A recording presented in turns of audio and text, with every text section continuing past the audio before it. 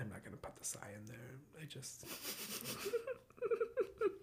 Can you imagine you start off an episode with like, we're doing this again. It's funny because I feel like, I mean, if I keep this all in, I don't know. I feel like it's becoming more obvious we record episodes together, like in clumps. We don't do it like every week. Because I've had several people... I'll have people reach out to me and they'll be like, oh, I loved like this episode about this. And by the time they come out, we've recorded them a long time ago. So I don't usually remember. And I listen to them. I don't usually listen to them again until they come out. I usually listen to them the first day they come out. But yeah, it's funny. I have people once in a while just be like, oh, I loved like, or they'll just send me a quote and I'll be like, oh, I need more. Like, I'm not exactly, I don't know which one of us said it, or unless it's something like really stuck out in my mind, or if it's like a quote I pulled for social. Yeah. But yeah, it's, I mean, just, you know, this is the fourth one we've recorded today. So my mind is a little tired, but, so I have been doing just like a lot of like thinking and, you know, I think I've talked before about like I've been in sort of this midst of this like years long existential crisis and it's definitely becoming, it's intensifying as time goes on. But it's also changed, I think, a lot of the ways that I think about things. And actually, of all of the things to really make me, like, I guess, search for, not answers or search for anything in particular, but just think about things, was actually the Myers-Briggs episode that we did. I think about it a lot. And I just actually listened to it in the last day, maybe yesterday I listened to it, because I was behind a week, because I've been really, really busy. Oh, that's so sorry. The lights shut off after a couple minutes and it startled me. Anyway, because, so, you know, we had talked in the past, I'd been in school, I was finishing an associate, so I finished the associates. Congratulations. Thank you. I am working on my bachelor's now. But what's interesting is I feel like every week something new pops up that is like an obstacle. And what I've been kind of struggling with lately is like, okay, am I making the right choice? Because these obstacles, to be honest, are mainly financial. They started with the fact that, you know, I didn't, I don't want to get into too many details, but basically I am in a very financially, not difficult, but like, what's like, not ideal. I'm just not in an ideal financial situation when it comes to school. But it made me realize, like, okay, well, if I were to go back to beauty or even go back to where we worked, which you think is a possibility, I talked to some people and wondered what they thought, and they also said they think it's a possibility. I still struggle with whether I would be welcomed back or not, especially given the podcast and that we are honest in the podcast. We don't name names. We don't even name the company that we worked at. But, you know, I think a majority of the people that listen to it are people that worked there. And, you know, but I now know about myself that, like, this sort of need to have... wherever I work, like, it really needs to align with my personal beliefs. Like, that's really intensified. So yeah, I mean, that's just kind of where I'm at, is like, I want to finish film school, obviously. Like, that's what I set out to do when I left my job, and I want to work in entertainment. But, you know, I think where I'm at right now is just like, it feels like there are more obstacles than there are open paths. You know what I mean? And so I'm really kind of exploring right now, like, yeah, I guess, like, what I want to do. And so I think the reason that I'm bringing this up now and with you is I'm wondering, like, is this something that you... So actually, okay, let me back up a little bit. So when I was leaving, you had warned me, like, it's going to get really dark before it gets better. And it was fine. I was fine for months. I was like, no, this is fine. I'm okay. because everything was kind of going my way or our way if I, you know, bring my husband into the situation. And now I've hit a point. So it's March, almost April. And when we're recording, because this won't come out till late April, but it's the end of March. And, you know, the last, I would say, 2 to 3 months have just been filled with a lot of really difficult situations to navigate. And almost like, this is not what I should be doing. And I shouldn't be taking this time and, to be honest, taking this money and the financial resources it takes to get through this.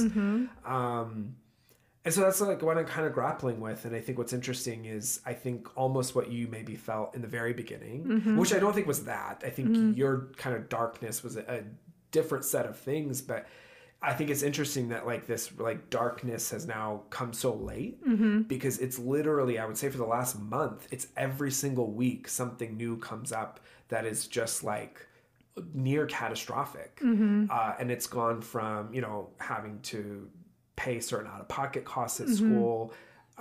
You know, my husband actually works in a different city than where we live. And so we can't just move because my school is here and we only have one car. And like, so, but you know, now it's like, I'm hearing rumors about what our rent increase could be. And it's, I was telling you before we recorded, it's like astronomical what they're trying to raise rents to right now. And so it's just interesting that like, yeah, I'm almost in this place of like, I don't know what to do. And, yeah, I just think it's interesting. And so I'm curious, like when your own version of this was happening, like, what was it that you were like thinking or going through? So my version of it is, or was, or still is, you know, coming out from, you know, again, being in an organization where as much as stressful as it was, I knew what my role was. It was very defined. And, you know, the reason why I was also working until like 1 a.m., 2 a.m. the night before my last day was to ensure that I could provide the smoothest transition possible to my team, right? Because I knew that I was leaving behind a group of people, and there was definite guilt to that. And at the time, my supervisor, my boss, hasn't been there that long. And so a lot of balls were being dropped because without me there weren't, I was the only one who knew the full story of a lot of projects that was going on. Yeah. And no, you are. And well, because what's interesting is after you left, that shifted to me. Because prior to that, before I came in, you were really the only one that was dealing with things that was still there. And then you left and there was a small gap and then someone came back. Yeah. But they didn't really know what was going on because they had been gone for a couple of years. Yeah. Or somewhere else for a couple of years. And so I kind of identify with that because, there were a lot of conversations where I would have to jump in and be like, oh, that's actually not quite sure where this got shifted. But no, that is not what happened or that's not the case. Yeah. Because at this point, I am the only person. There was me and one executive that were left and I wasn't trusting them to remember anything accurately because they were only going to remember things in the sort of scope that benefited them. Yeah. And not to say I wasn't doing that either, but or kind of presenting things in a scope that, you know, was beneficial to our team. But so I think I took the responsibility slightly less seriously because it wasn't my job to make sure that those things transfer correctly or well. Yeah.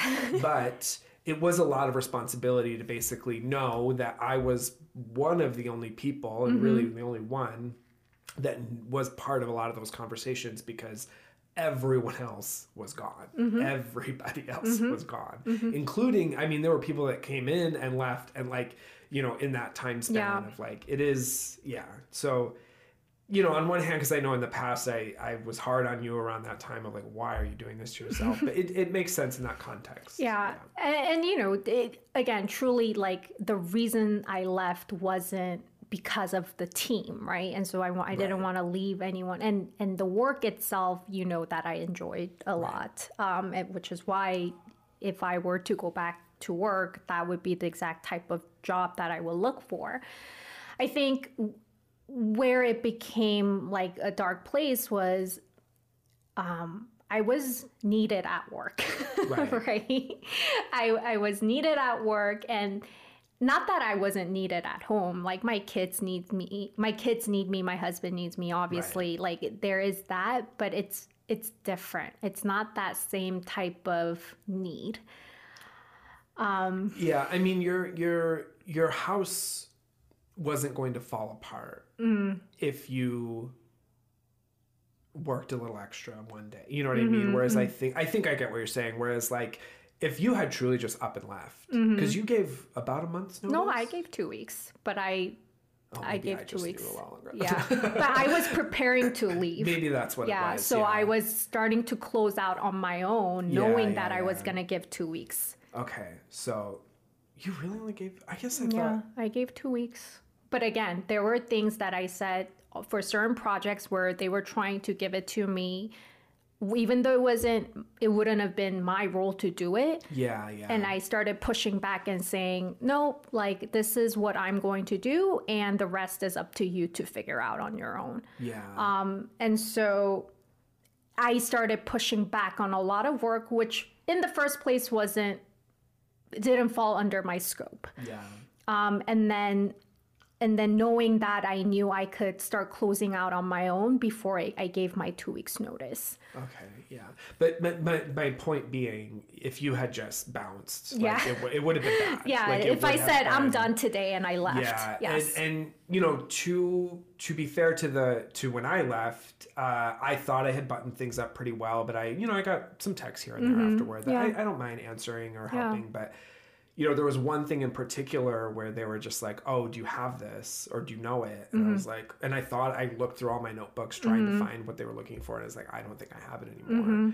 And I felt bad for the people that have to now deal with that. It had to do with a social account, and because truly there was no one left to deal. I was the Yeah. one that set it up. Yeah. I was the one that was responsible for it. I was under the impression that the account was gone. The platform told me it was no longer there, and I looked it up, and sure enough, it was still there. And they're locked out. I Yeah. cannot get into it because I don't have my work email. I don't have my own phone. Like Yeah. I'm completely locked out. Yeah. And so, they just kind of had to let it go, and hopefully someday that platform will get rid of that account. I do feel bad because what's on it isn't fun or good or great. Yeah.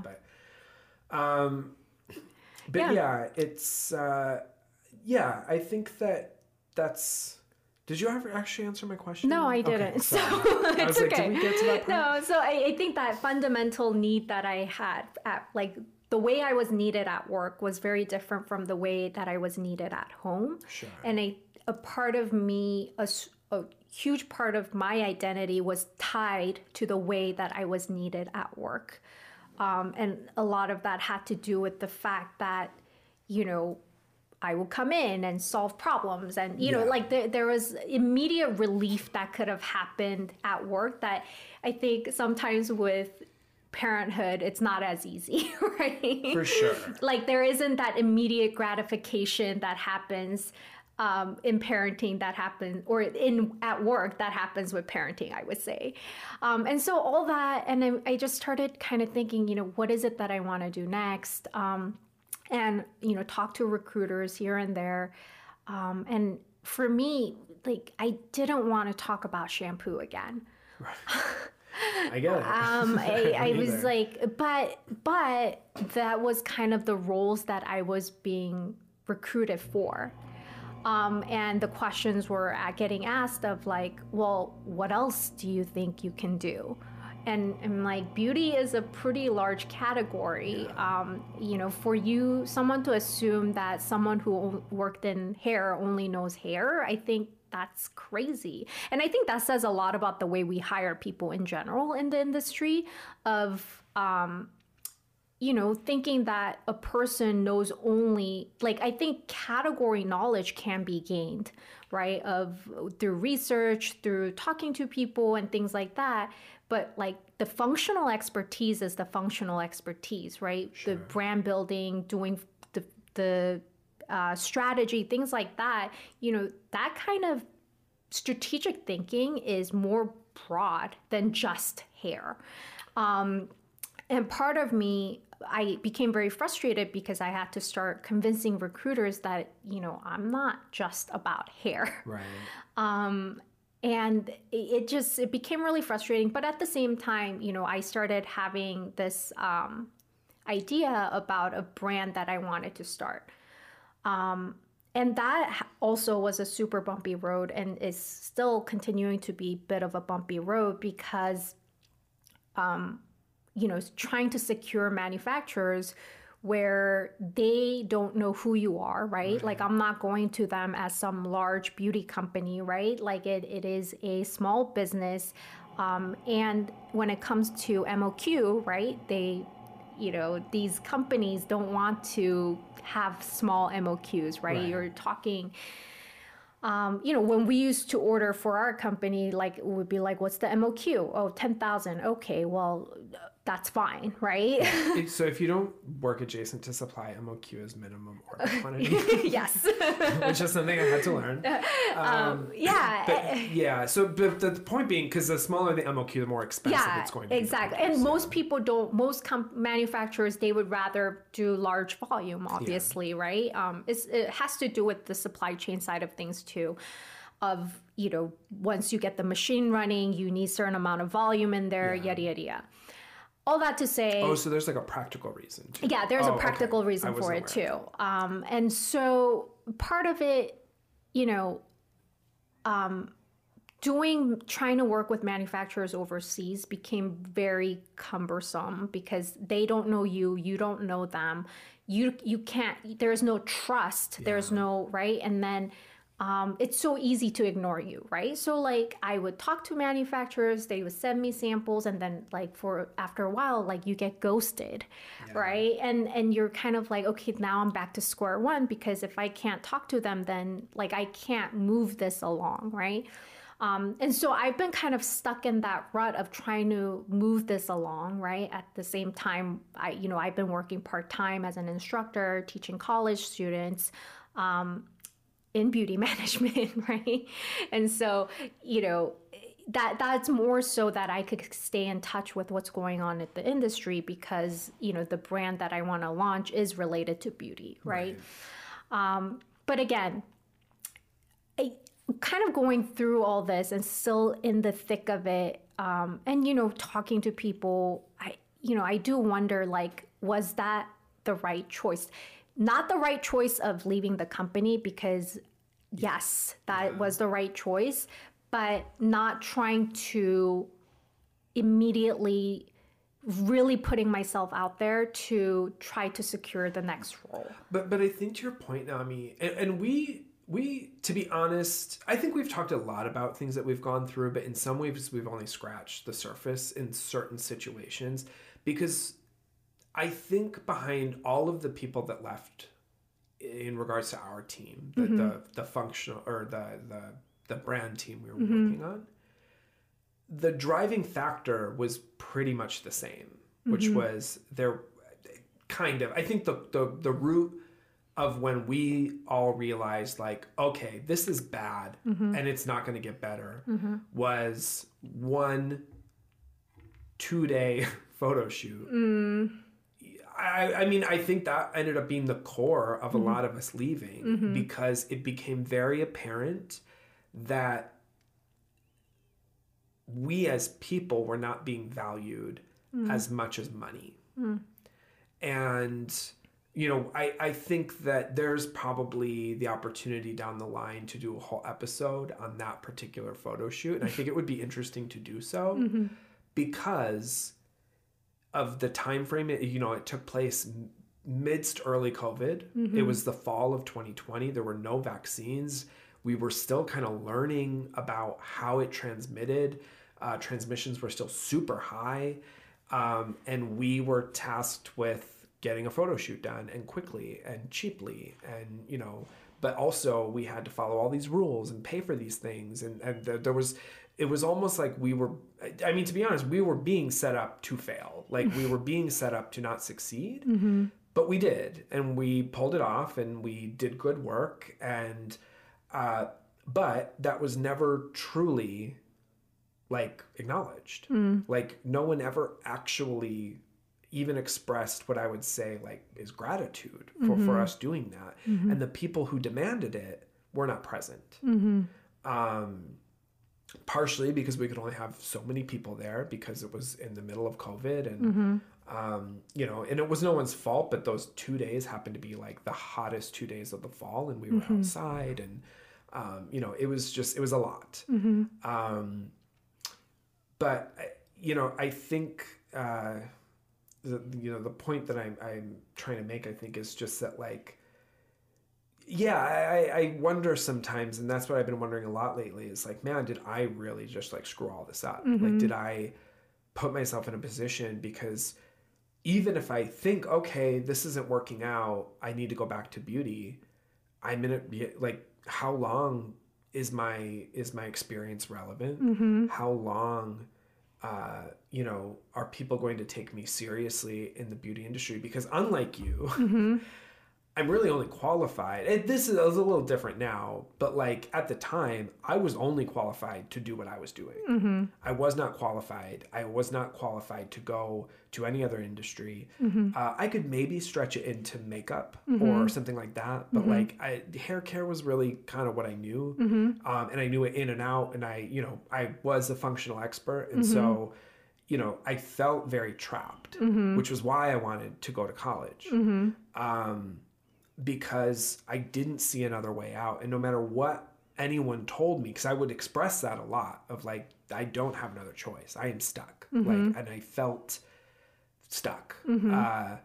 And, you know, there was some freedom when I got to leave, and there was some relief. And of course I was still working in school, and I was still, I was still working on school. I wasn't working in school, but, and so there was some relief and some pressure release. But I think that pressure release came around in a really different way, in that, like, you know, I feel immense guilt for like doing what I'm doing. That my husband works, and he works really hard, and he works really long hours, and you know, he works in an industry that's doesn't treat people a lot better. And I'm not saying his company, you know, his company's fine, but like, it's just, that's tech. Like, tech is hard, and so in some ways I feel like immense guilt because I don't have kids, you know, I don't have like, but on the flip side, you know, there's almost no way for someone to work in a film bachelor's program. You are expected to work on things Monday through Friday all day long. Like, and you don't get a lot of notice on things. Like, you kind of have to be flexible enough to be able to just, you know, shoot a project on a Monday and have it ready on a Wednesday. Like, that's the reality of film school. And short of never sleeping, like, and my school is really open about like, you really can't work and do this. Like, your priority has to be school. And so I think, you know, I don't regret leaving, because I think I would have exploded. And I'm not saying like in a violent way or anything, but like, I don't think I could have kept in what I was thinking much longer, because even on my way out, I was not nice to certain people. I was pretty harsh because they were very complicit in how we ended up being treated. And again, you know, the idea was like, well, the situation's gone, or, you know, the driver of that situation's gone, so it's over, we're done. And it's like, no, because no one ever actually dealt with what happened. And I think that's where it caused a lot of distrust for some of us to continue to work there, knowing what we went through. And, you know, and I think in some ways, some people that worked on that shoot might think that our reaction is blown out of proportion, because there was, maybe 15 people on set for that? Maybe smaller. Between us and the agency? I think it was still smaller. photographer assistant. Yeah, maybe 10, 10 to 12. Yeah, we kept it really But small. regardless, I think some people that was just, like our makeup artist, for example, I think that they were doing a lot of stuff like that, Yeah. like shoots. And Yeah. so to them, it probably felt pretty normal. I think that they worked, except for maybe the first 4 months of COVID, like after that, they were working pretty steadily again as production picked back up. But we weren't. We didn't do a lot of shoots to begin with. And so it just, I think to some people it would feel like maybe we were overreacting, but my feelings around that whole situation never changed. And I think that's where, I've had conversations with my husband where it's like, well, of course, if we end up in a situation where, we are in dire straits, like, yeah, I will do anything that I have to make sure that we're going to be fine. But now I think what I'm kind of almost struggling with is like, well, how do I define this? Like how, and I think what I've been struggling with so much lately is like, I don't believe so much in like higher powers or anything like that. Like, I think life is just kind of life and it happens, but it's hard to ignore. Like, I mean, literally every week something new comes up that is just this massive obstacle that I have to figure out, and I have almost no time. This latest one is I at least have some time because I found out about these rent raises through someone else, and my rent won't go up for several months still, but like, this is the one I can prepare the most for, but is it even worth it to like continue to put financial stress on us to kind of, and we talked about this in another episode where like, there's a level of delusion that you have to go into entertainment and think that you're going to succeed, because the vast majority of people don't succeed. It's something like over 90% of SAG-AFTRA members support themselves doing something other than acting. So like it's not just writing, and writing is one of the harder mediums to work in, but it's not just writing or directing or whatever. Like, it's just that industry as a whole is highly coveted and highly gatekept. And so, it's really hard to get in. And so, yeah, I mean, that's just like, this is on my mind constantly of like, what even would I do at this point? Like, I'm not really qualified. Like, the conversation I had this morning is like, it would almost be better to just stop now, because it's not like I can do anything with 6 months of a bachelor's if I end up having to stop later. Like, it's, it's either you finish or you don't, or you just don't do it at all. Like, but there's not really a point in doing half of it. And at this point, I don't need 2 associates. Like, I need a bachelor's. And part of it is I need the experience. I need the projects behind me to be able to show something. Yeah. And, especially with film school, you don't necessarily get to leave with your own project, but you leave with a finished something, whether portfolio, it's a pilot or a finished short film or whatever. Even like a proof of concept of like, I have this idea, it could work. Like, look, I've produced this, or I worked on it. But yeah, I mean, that's where it's like, I struggle now with like, I don't know what to do. And I think that part of the reason I kind of wanted to talk about this is I think up until this point, we've always been honest, but I think we've always been really positive about everything. And I think because I felt that way, but I think this is kind of, this last like month is the first time I'm really running into like, things are not positive. Like, this is, and we've talked in the past about like, we were both really fortunate to be able to just walk away and take the time. And, now I don't know what to do with that, because out of all of the beauty companies, I don't know where I would rather work. I don't, and here's the hard thing, and I probably shouldn't admit this on something like a podcast, but I don't care about beauty. Like, I don't. And I didn't care about it when I was working in it. Like, I would say, especially the last year, which was about the timing of that photo shoot, I just didn't care about any of it. Like, I didn't care about shampoo. I did not care about beating this competitor. And yes, something could have happened had we lost a big retailer. It would have sucked. But like, at the end of the day, the world would have kept going. And like, I just have a hard time taking any of it seriously. And I'm not even saying that entertainment is better than that, or like entertainment is more important. I just think that because it aligns with what I value, because I love entertainment. I love television.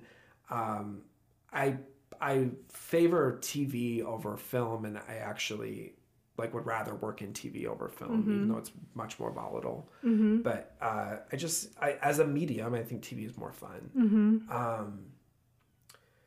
Yeah, this is all just stream of consciousness. There's truly no plan for this episode. Well, I know. I think what I was going to ask when, you were talking about that is, can you imagine going back to what you do, what you did at a competitor, right? And my takeaway is that you don't want to. Not really. Yeah. I think here's the thing is, I think as a beauty professional, there are a few companies who actually value and put their professionals in positions that really make decisions. And I will give credit to where we worked that I felt valued. But that had less to do with the company and more to do with who I worked with. And I got particularly lucky that we had a really good local team. We had a really good global team. That was not the case for everybody, for all the brands. That was pretty unique to us. And that was made clear to me when I came in, of like, you are lucky. You have kind of the best case scenario in that our global team valued us a lot, and we valued them. And we got to a place where we were working really well together. When I first came in, it was a little bit rough, but we got to a place where it was like, we understood we needed each other. And we wanted to work together. I think that was important too, that we weren't trying to like separate ourselves and like say like, you're global and we're local, like stay out of it. We understood that the better the globe understood our needs, that we actually had less local work to do and we could concentrate on executing things better than trying to create and execute, because we were not really set up for creation. We weren't supposed to be doing creation, but a lot of global, had their vision, and they didn't take their big markets into account all of the time. So then they ended up, the local markets then had to figure out creation, and we weren't set up that way. At least in North America. I think some other markets were set up better, but every market set itself up. So ultimately, we kind of had to deal with things. So anyway, all of that aside. So, I think about competitors. I have friends who have gone to competitors from where we worked.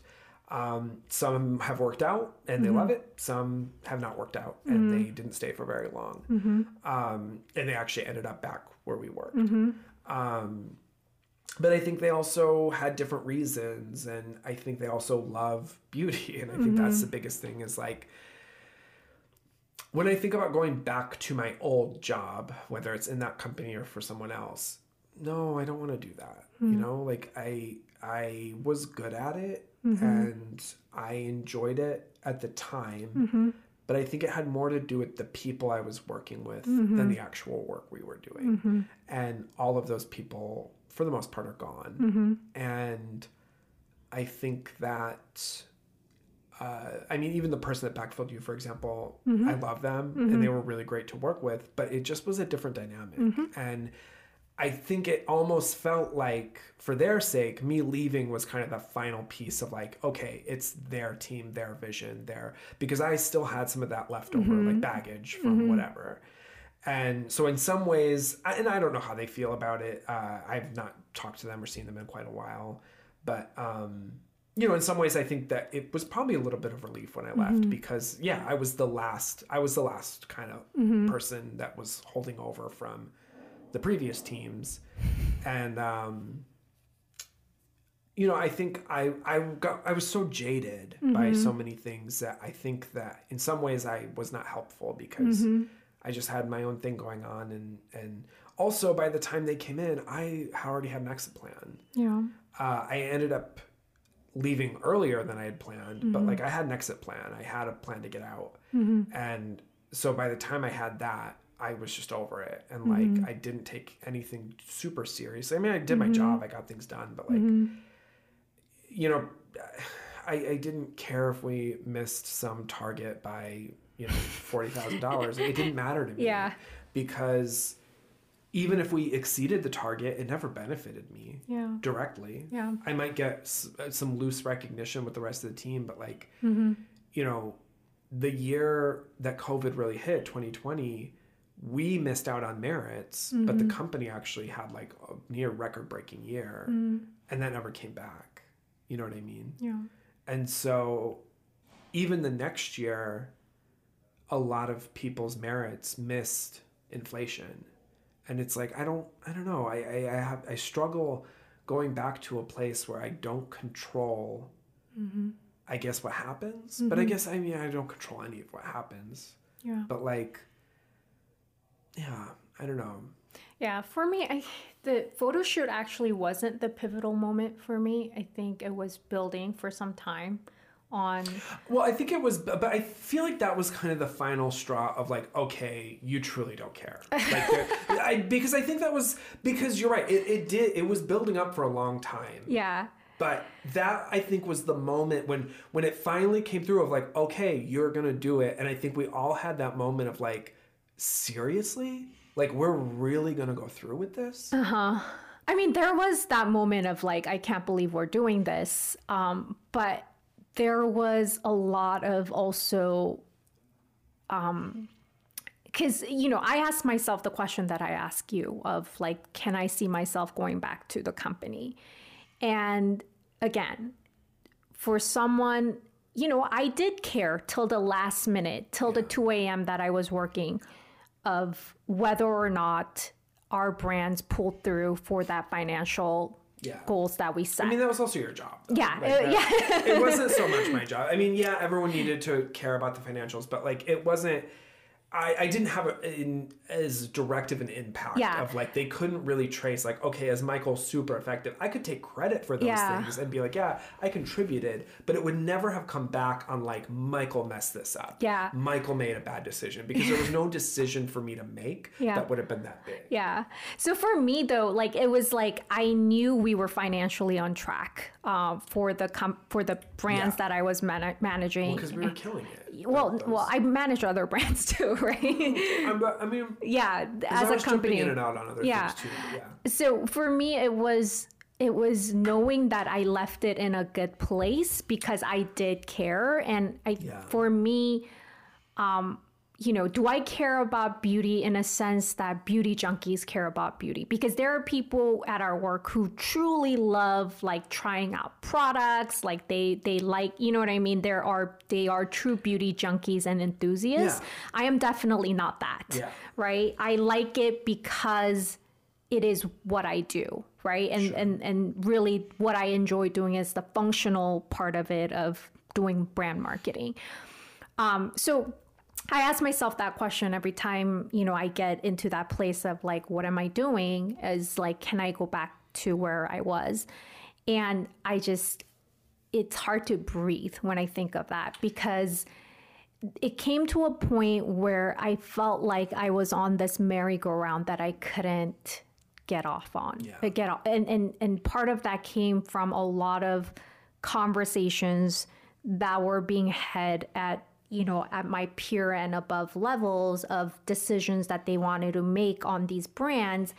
And I just felt like I've had the same exact conversation 3 years ago and nothing has changed, but we're having the same conversation because we have new ownership and new people. And it's like everyone else has gotten off that merry-go-round except for me. And so for me, it was like going through more and more in circles with different people about the same topic that I already knew the outcome to. Yeah. And that was kind of weighing on me, because people think that they're coming with these new ideas and, you know, this is how we're going to like blow up these brands. And I'm like, no, you know? Yeah. So, I mean, in the 2 years I was on that team, we had 3 different VPs.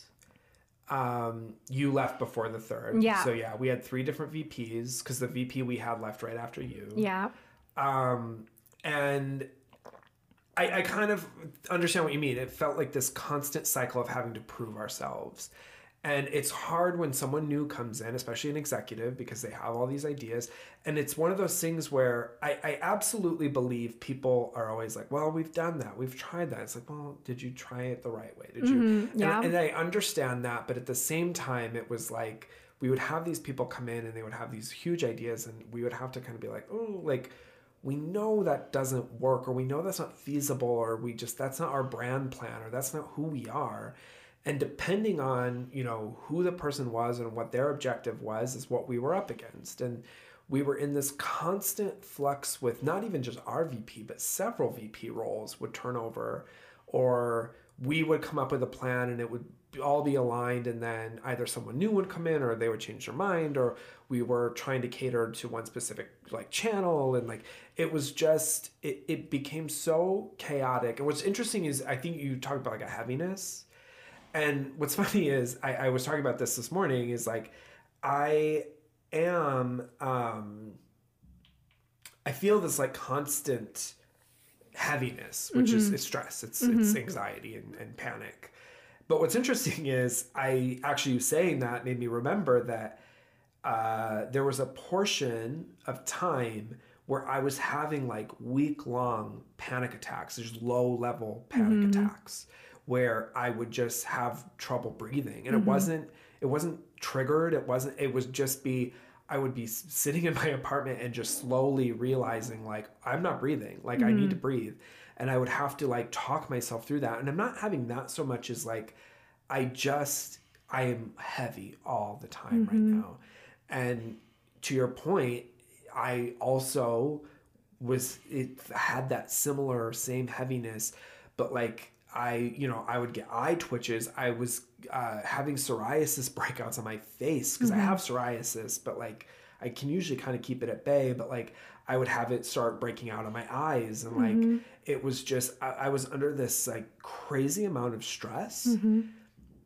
And I guess to me it's almost I don't know if it's worth being under the stress that I am now of like not being employed and not really like contributing to my family and my relationship in the same way that I used to be able to, because it puts a lot of stress on my husband as well. Like I know feels a lot of panic and a lot of just stress all the time, because his whole thing is like, well, what if something happens to me now? Like we don't have a backup, which isn't entirely true. We have somewhat of a backup, but like, you know, it's not going to last forever. We're not in unlimited money. Like we have finite resources, and you know, it's just, yeah, I don't know. The thing that I'm struggling with lately is just like, I don't know if this is truly worth it to keep going and doing what I'm doing. Cause it's not like I'm close to being done. It would be different if there was light at the end of the tunnel, but the tunnel, you know, goes on till 2024. Like, and there will be no significant income in that meantime because, you know, I do some like background work, but it's inconsistent. Like, in fact, today we weren't even sure if we would be able to record because I was hoping to get a job for today and I didn't end up getting it. And so, yeah, I think it's just that type of like, even if I am bringing in money, I mean, even a day of background is only a few $100s if I'm lucky. Yeah. And it's a long, you know, to make a few $100s working background, I need to be working like over, you know, 15 hours that day. Not that it's arduous or like hard work, and it's mostly sitting, but like, you know, it's time away and time away in exchange for not a ton of money.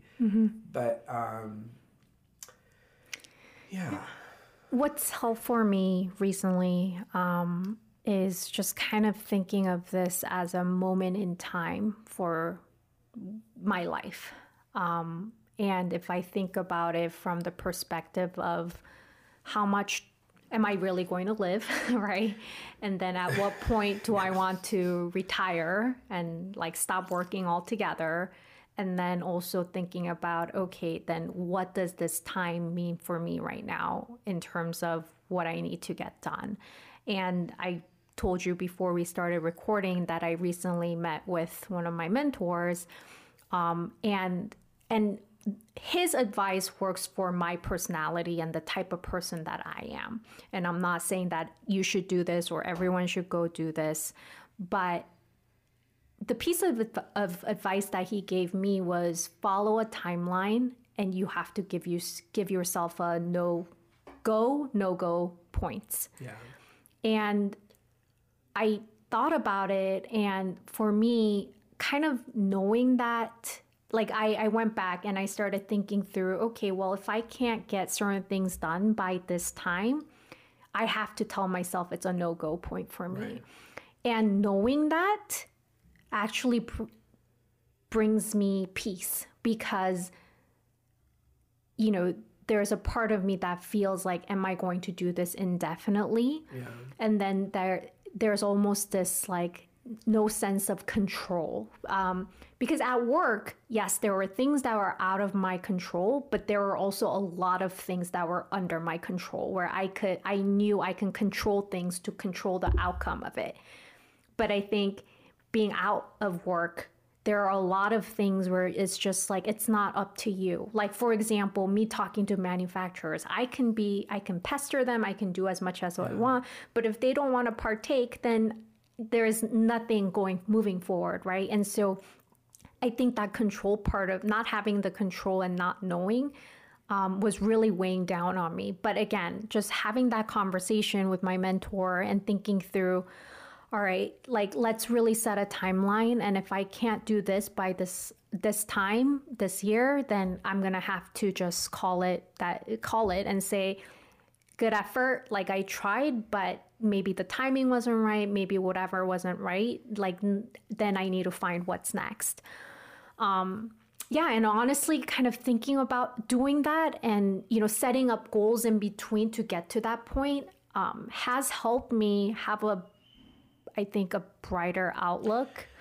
Yeah, I understand what you're saying, and I think similarly, because that's kind of what I've been saying. It's like, you know, it's like, just give me this time, and I really think I can make this work. And that's kind of like the thing I keep going back to is like, again, there's a level of delusion you have to have to go into entertainment in general. And I am fully aware that I'm leaning into that delusion right now of like, and it really comes down to like, I think I can be the exception. Most people are going to fail. I think I can fight through that, and I think I can actually get there and make it. I have no reason to think that. I have nothing to back that up. It's literally just convincing myself that this is worth it. And to your point, it is that, like, it's like, just give me this time, give me this couple of years, and I think I can make it work. And I think that not only will this be worth it, but I think like it will be more than worth it. I think we will like get more out of this return on this, because it's an investment at the end of the day. This is just like the worst kind of investment we can try to make on ourselves is education. And it sucks that it has to be that way. And like, it makes me, you know, because we were talking before we record, especially about the rent thing, because literally like an hour before you showed up today is when I found out about the rent increase and like how much it's actually going to be. And it really kind of messed with my mind a little bit in the moment, because it was just like, I you know, on one hand, it's like, I can't get a break. Like, it's just been week after week. I have to deal with these giant obstacles and I have no way around them. And I don't, you know, like, I can't really contribute except to just like, you know, try to control my emotions around it and try to give ideas. But like, you know, at the end of the day, I don't feel like I have much of a say, because it's not my money right now. You know, it's my husband's working, and again, he works hard, and I feel bad that he's under as much stress as he is, but it's like, just, if I have this time, if I have this chance, I think I can make it work. But like, to even get the chance, it's so long. And to your point of like, okay, I have these of like, when does it become too much and I have to get out? But that's where it's like, well, if I'm a year in and I have to get out, then that's a year wasted. Like, I'm not only taking the gamble of like, okay, I'm going to put myself in massive amounts of debt for this chance to succeed, but also like, I could get halfway through and either run out of money or run out of resources, or just I'm needed to go do something else to you know, more or less save my family. And then the whole thing was for nothing, honestly. Like, and I'm not saying, because I think we've had this conversation, I think maybe the very first podcast conversation, that we both tend to skew negative. Like, we do. We kind of have to catch, and I've really learned over the years to get myself out of that mindset. And I don't know if it's mental health or what it is, but I have such a hard time pulling myself out of that right now. of like all I see are obstacles, all I feel are obstacles. And in some ways I'm like, okay, maybe this is the sign that this is not for me and I shouldn't be doing this. But on the other hand, I'm like, maybe this is because this is just how hard people need to work to do this. But then I have to remind myself that again, and this is because I think this is where we really differ, but like from my worldview, no one is in control. Things are just happening. And all I can control is my response to them, which is actually something my friend that we used to work with would tell me. And, the only thing we can control is our response to things. But like, that doesn't even feel like enough right now, because I can control my response all day long, but those things they're still coming. They're still going to happen. And so, I don't know. I mean, we've talked about other things. We don't have to get into that, but like, I've been in a darker place lately than I had been in a really long time. And I don't like talking about it because like I said, is like, I'm so afraid of pulling other people into that because like I said, once that's opened, there is no shutting it. And I've tried to shut it and I have tried to ignore it. But like, there are two specific thoughts that I've had in the last few weeks that like I really honestly feel like once people sort of have those thoughts, it's over. There is no coming back from those thoughts. It's opened. And the first time I had that thought, I remember thinking like, I have ruined myself. Like I have ruined my mind because it's always there now. Like no matter what, I cannot get rid of these thoughts. And they're about the future and kind of, what happens later. But it's just like, I feel like I've opened that in my mind and like, there's no shutting it off. And like, but almost like that stress now has like compounded into everything else. And yeah, I mean, I obviously I'm not looking for answers. I think I'm just kind of talking and comparing like what we've both gone through as far as when we've left. But, I think the major difference is like the teaching thing is not necessarily what you want to do, and it's not full time and it's not a career path, but like it's something. You went a different way and you're still contributing. And I think that's maybe where I'm struggling is like, I'm not even contributing. It would be different if I was just like contributing anything to anywhere. But like, I'm not like, I'm not putting anything out. I'm not making anything for public consumption at the moment. And so everything I make is kind of a secret project that never gets released because it's not meant to. Yeah. And yeah, it just, I don't know, it gets... Quick question. Were you pleasant when you were working? Like, were you pleasant to Jan? Oh, like to be around? Oh, to you, to my husband. It's okay. We can say it. Sorry. I can bleep it out. I mean, now there's a secret who I'm married to. I don't know. I'll probably call this out. I mean, that's a better question for him. Do you think you were being pleasant, like a good person to be around? Yeah. So I think I'm a hard person to deal with on a good day, to be honest. It's just my personality type. I am detail oriented in a way that is unhelpful, in that like I want things done in a specific way, and my brain does not process why other people do not do them that way. And this is something I've learned about myself, but something I've always kind of struggled with. So an example of this would be like, if I am in a grocery store and I need to suddenly step backward, I'm going to glance behind me to make sure there's no one behind me. Most people do not do that. But to me, it feels like a duty to other people around me to make sure I'm not going to run into them or step in their way. Another example would be like you're walking in a mall or walking, like we go to Universal all the time. My husband and I, not you and I, but like I go to Universal all the time. People will just like, they'll be walking and they'll just stop. Yeah. Like, I would never do that. Yeah. I would always veer off to the side, like to hug a wall to stop, because most people are not going to be over there. So I think in that way I'm really difficult, because I have learned to stop expecting that, because I've learned that that's not normal, and it's not a bad thing. It's just not normal. It's not what most people think of. So when I was working, I don't think I was easy to deal with because I was unhappy.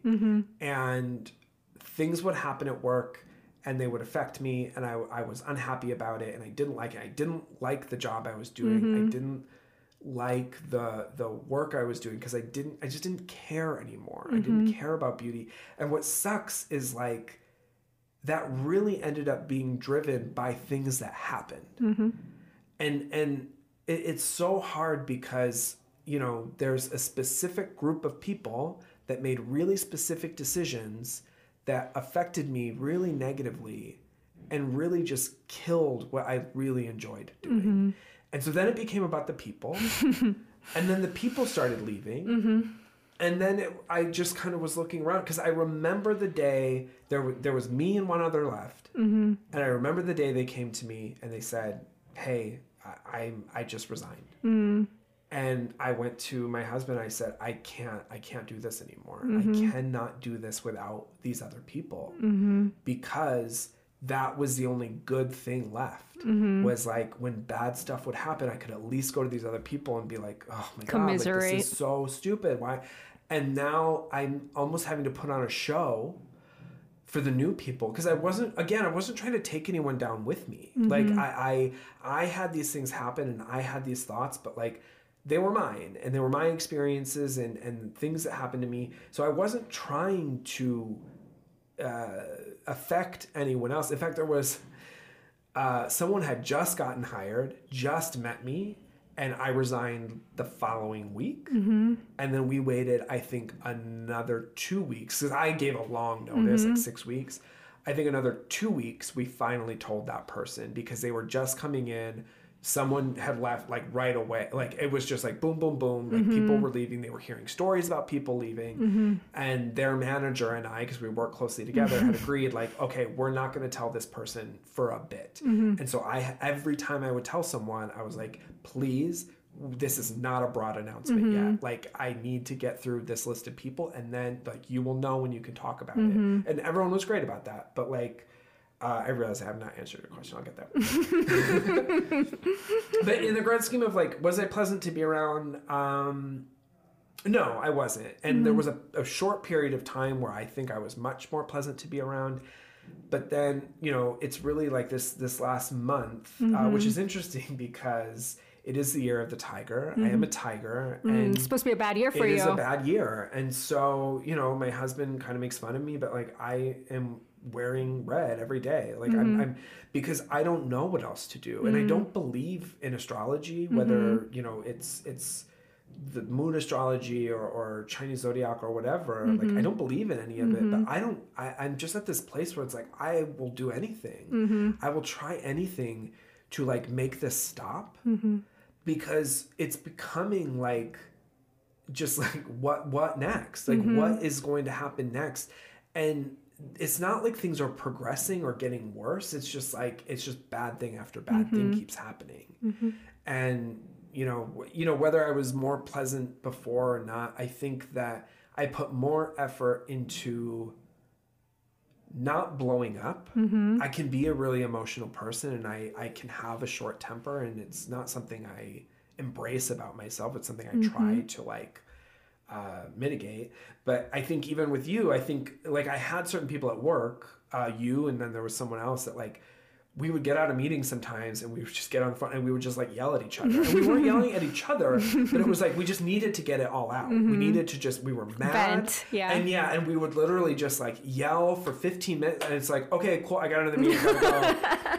But like, I don't know if maybe I don't have that outlet anymore because I don't know, like I just, yeah.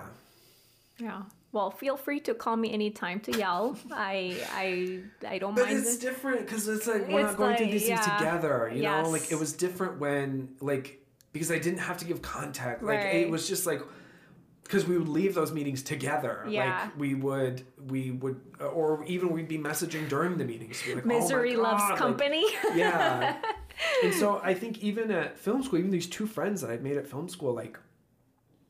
They're not experiencing that because they are, you know, our situations are just different. They don't have the financial or the resource constraints because they just have a different path to film school than I did. And it is what it is. And that's some of, I guess, what I'm dealing with is like, okay, it just is what it is. And maybe it is the risk of like it, because it is a time investment as well as financial investment. And again, I don't know if it's just that I want it to be worth it or I really think it will be worth it. But like, I'm just at this weird stage where like I am so frozen and I've never not had a plan. I've never, and it's not even, I have a plan, but like I just feel so directionless is where I'm at.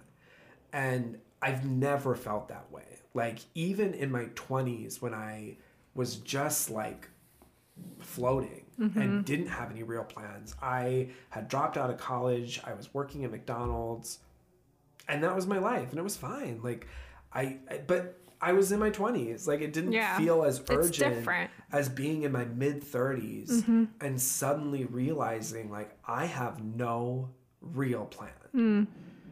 And this is probably something I should have said at the beginning of the episode and not at the end, because that I think you could probably identify with a little bit more.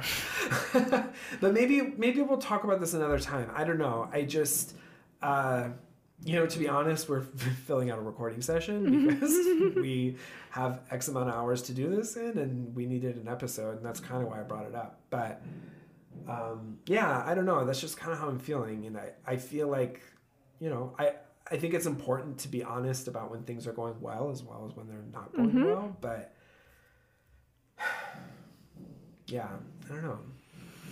Yeah, I mean, I think you and I are both at a similar place in terms of not really knowing what's next. Or, we know where we'd like to be. Yeah. But getting there is not just on, merit alone, right? There are other things that needs to happen for this to be true. And again, I think, you and I have similar personalities when it comes to work and like getting things done, and how we perceive that, work and things like that. And I think it's hard for our personalities to take uncertainty in that sense. Yeah. But again, I've been at this little bit longer than you, and I felt directionless. Even if I was teaching, I felt like,